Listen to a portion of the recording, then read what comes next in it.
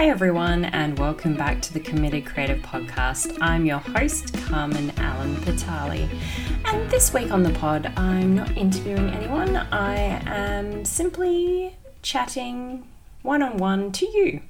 And I thought that this week I would talk about website content and how to build your website in a way that is engaging and keeps the user on the page reading your website for as long as possible, because we know if a user hangs around your website, they're much more likely to engage in your content, which means they're much more likely to connect with the content. And if they do that, then they're more likely to book a discovery call and hopefully make a sale further down the line. And today I was on the phone with a client who is a financial planner, and we were going over his new website and talking about the content that we want to see on it. And one of the first things that I always emphasize that it's important to remember is, what is your main call to action? What do you want the user to experience, or what action do you want that user to take at the end of your website, of their website journey? So I think sometimes we get too bogged down in making the website look pretty and making sure it has this content and that content. But at the end of the day, the thing that needs to stay front and foremost in your mind is the call to action you want your user to take, because that is the end goal. That is the reason why you have a website in the first place. It's to get your customers to take action, right? So, of course, sometimes people have websites purely for portfolio purposes, to show your gallery, to show samples of your work and that kind of thing. But mostly we have a call to action on our website that in most cases is for the user to contact you, to reach out, to book in that discovery call so that you can nurture that lead, hopefully into a sale. So I think what we need to remember is, if that is the main call to action, to book a discovery call, then we need to make that point of action as clear as possible. As soon as they arrive on that page, they need to know exactly what it is you do, how you can help them, and how they can book a call with you. And too many times I go to websites and I have to scroll down to find more information about what that business does. They might have a pretty picture at the front, but perhaps it's of a field of flowers, and what they're offering is mindset coaching, and it's not immediately clear what they offer. And this is a problem because bounce rates can be really high if your website isn't engaging from the get-go. If someone lands on it and it's not aligned to what they potentially Googled, for example, if they Googled mindset coaching and they land on a website that has a photo of pretty flowers, they're probably going to click away and be on your website for shorter than 3 seconds, which, is not great. So you need to have your business name at the top, one sentence about how you solve a problem and what it is you do, and then you need to have that call to action, book a discovery call now, or something like that. For example, if you go to my website, you have my logo, you have what I do, let's bring your brand to life and make your business thrive. That's exactly the result that I'm getting for my clients. And then straight after it says, book a strategy call. And then if you scroll down, immediately you see my services, that I'm offering content strategy, that I'm offering PR, that I'm offering copywriting, and so forth. So within that top third of my website, you see straight away what it is I do and how you can take action as a user. So first and foremost, I think that's really important to think about when you are creating your website copy for your business website. Of course, perhaps your call to action is not book a discovery call. It might be purchasing a product. You want to have that call to action enticing enough that they take action that first time around. So perhaps it's like, sign up to our newsletter and receive a 20% discount or something like that. That is also a call to action. You're offering them a discount in return for their data, which is great because once you've got that data, you can continue to market them with email marketing and nurture them into that sale. So that's an example of another type of call to action. Or maybe, the call to action could be to listen to your podcast. If you are purely a content creator and maybe you make your money from YouTube or whatever it might be, you might be directing them to that area of another website or whatever it might be.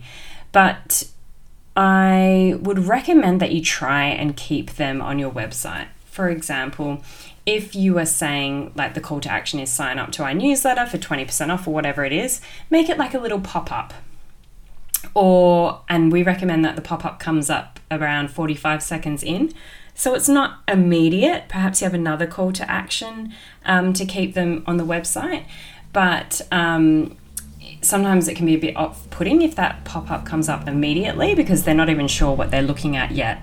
And all of a sudden they've got this pop-up in their face. So just keep that in mind. But when they do take that call to action, try and keep them on your website. For example, if it's like book a discovery call, make it lead to a page afterwards, after they've booked that call, where it might be like, read our latest news or learn more about our services or something. When they've booked that call, lead it to another page that keeps them going on your website. Another important consideration, I think, when you're building your website is to always keep your SEO in mind. It might be easy and it might be tempting to want to have a one-page website because, it's easier to write all the content, keep it on one page, keep it concise, short and simple and snappy. But the downside to this is that you can only really optimize a web page for 1 to 2 keywords at a time. Otherwise, you simply confuse Google. So if you have a one-page website, that could pose a problem because it means you can only optimize that page or that website for 1 to 2 keywords. However, sometimes that might be fine. For example, I have a client that's quite well known and they just want to optimize their website with their name because it's a well-known name in the industry and that's really what people Google to find her. So if that's the case, sure, go for a one-page website. But if you're like another client of mine who's a massage therapist and you specialize in different types of massage therapy, which she specializes in oncology massage and lymphatic treatments and stuff like that, you want to optimize each service page for those keywords, which I suppose leads me to another point. And I've fallen into this trap on my own website in the past, is that you have a services page and you list all your services on the one page. And once again, this can be problematic because if you have 5 core services, for example, like my massage client who had those 5 different massage treatments that she offers, if she was to list them on the very one page, then she can only optimize for one of the treatments. So if someone is Googling lymphatic treatments, which she offers, but she's only optimized that one service page for the keyword oncology massage, then she's not going to be found by Google. So it's really best, even though it might be more work for you, to build out those services page over a number of pages. So each service has its own page. Another thing I'd like to mention is that if your business is the type of business where people will Google the suburb straight afterwards, this is often the case with trades, right? Because you're looking for a local tradie. So if you're a plumber, for example, people might type in plumber Joondalup, plumber Scarborough, whatever it might be, and you want to optimize for all of these suburbs because you serve both north and south of the river if you're in Perth, for example, and you want to come up in all those searches for all those key suburbs, then I would recommend you build out services pages for every single suburb that you want to rank for. Plumbing Scarborough, plumbing Innaloo, plumbing Joondalup, like maybe the key areas like Joondalup, Rockingham, Mandurah, whatever it might be. And you don't have to have these pages as front-facing pages on your website. And what do I mean by this? I mean that if you click in your menu tab, it's not listed anywhere. those suburb services, services that are tailored to specific suburbs. However, if someone is to Google Scarborough Plumbing, it will show up because the page is live on your website. It's just you can't navigate there from the homepage, if that makes sense. However, if someone's to search those keywords, it comes up with that Scarborough Plumbing page. Then they can click onto that page, read about your services, about plumbing in Scarborough, and then click through to your contact page and book in your service. Now, if you're going to do this, I would recommend that you don't completely replicate every single services page and just change out the suburb name, because Google doesn't like replicate content. So rather than doing that, rewrite every single page. And you know what is great for this? ChatGPT. Copy and paste it into ChatGPT and say, please rewrite this, but change the word Scarborough to Innaloo, or whatever it might be, and get ChatGPT to do it for you. This is great because really it doesn't take much brain power to do this kind of thing. It's really not necessary to make this copy, Nobel Prize award winning or anything like that. All you're trying to do is optimize your website for SEO. I hope that makes sense. Of course, on your homepage, it's really important that you have your key messages laid out. So whatever that might be for your business, aside from clearly distinguishing what it is you do straight up and how you serve your customers, how you help people, how you solve problems and what problems you solve. So you want to be talking to those pain points and showing the transformation that you give. You also want to be relaying those key messages that your business is founded on. And perhaps those key messages relate to your values, your business's values. I would suggest that if you are very strong on your values as a value-based business, then why not have your values listed and your mission and vision listed on your story page or your about page? I certainly do, and I think that helps me to attract clients who value the same things I do, which, is like open communication, freedom, collaboration and connection, those kinds of things, creativity. And if someone, navigates to that page and, that resonates with them, those values resonate with them, then I feel like they're possibly more inclined to want to book a call with me because they're feeling like they know me a little bit. They're feeling like I'm open to conversation and, friendly enough that they want to make a booking with me. Something else that I would recommend when creating your new website is to message all your past clients who have loved your work and ask them for a Google review. Google reviews are golden for Google. Google obviously scrolls the internet all day long on autopilot and looks for authority, websites with authority. And what better way to make a website look credible and to give a website authority than to have genuine Google reviews, and they know they're genuine because they're registered people's names and email addresses, right? To have these genuine Google reviews about different companies. If someone is Googling your business and you have 40 Google reviews, chances are you're going to rank more highly than a business that does a similar thing but has no Google reviews. So you want to be trying to collect these Google reviews at the end of every single project, after every single customer experience. And if you create a Google My Business profile, which I'm not going to go into in this podcast because it's a little bit detailed and lengthy, but if you create a Google My Business profile, actually I think it's called something else now, I've forgotten, they've changed the name, and you will see that it says reviews, and if you click on that, you can click on the tab that says ask for more people for reviews or something like that, and it gives you a little link.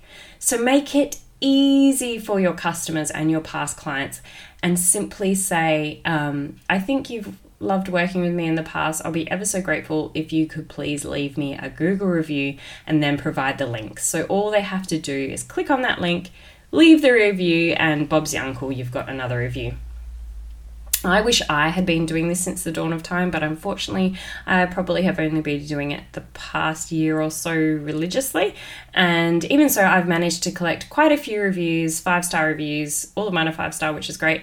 And that has helped bump up my SEO. So yes, I highly recommend that you do that. And you know, the great thing about it is that you can also copy and paste these reviews and put them as testimonials on your website, or use them in case studies that you feature on your website, which is something that I have also done.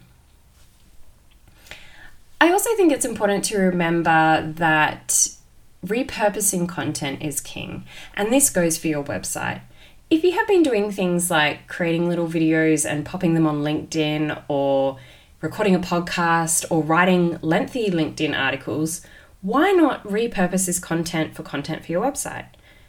If you're writing articles on LinkedIn, there's no reason why these articles can't be replicated into a blog. And all you need to do is hire a VA, and you know, they don't charge too much, especially ones that are overseas, and you could ask them to repurpose all the content you've previously created for LinkedIn articles and create them into a blog for you. And once again, this helps with SEO. Google likes websites that have fresh content. And what do I mean by this? I mean content where, you know, you're updating your website on a regular basis, which unfortunately many businesses create a website and they leave it dormant for months, sometimes even years. And Google doesn't like this.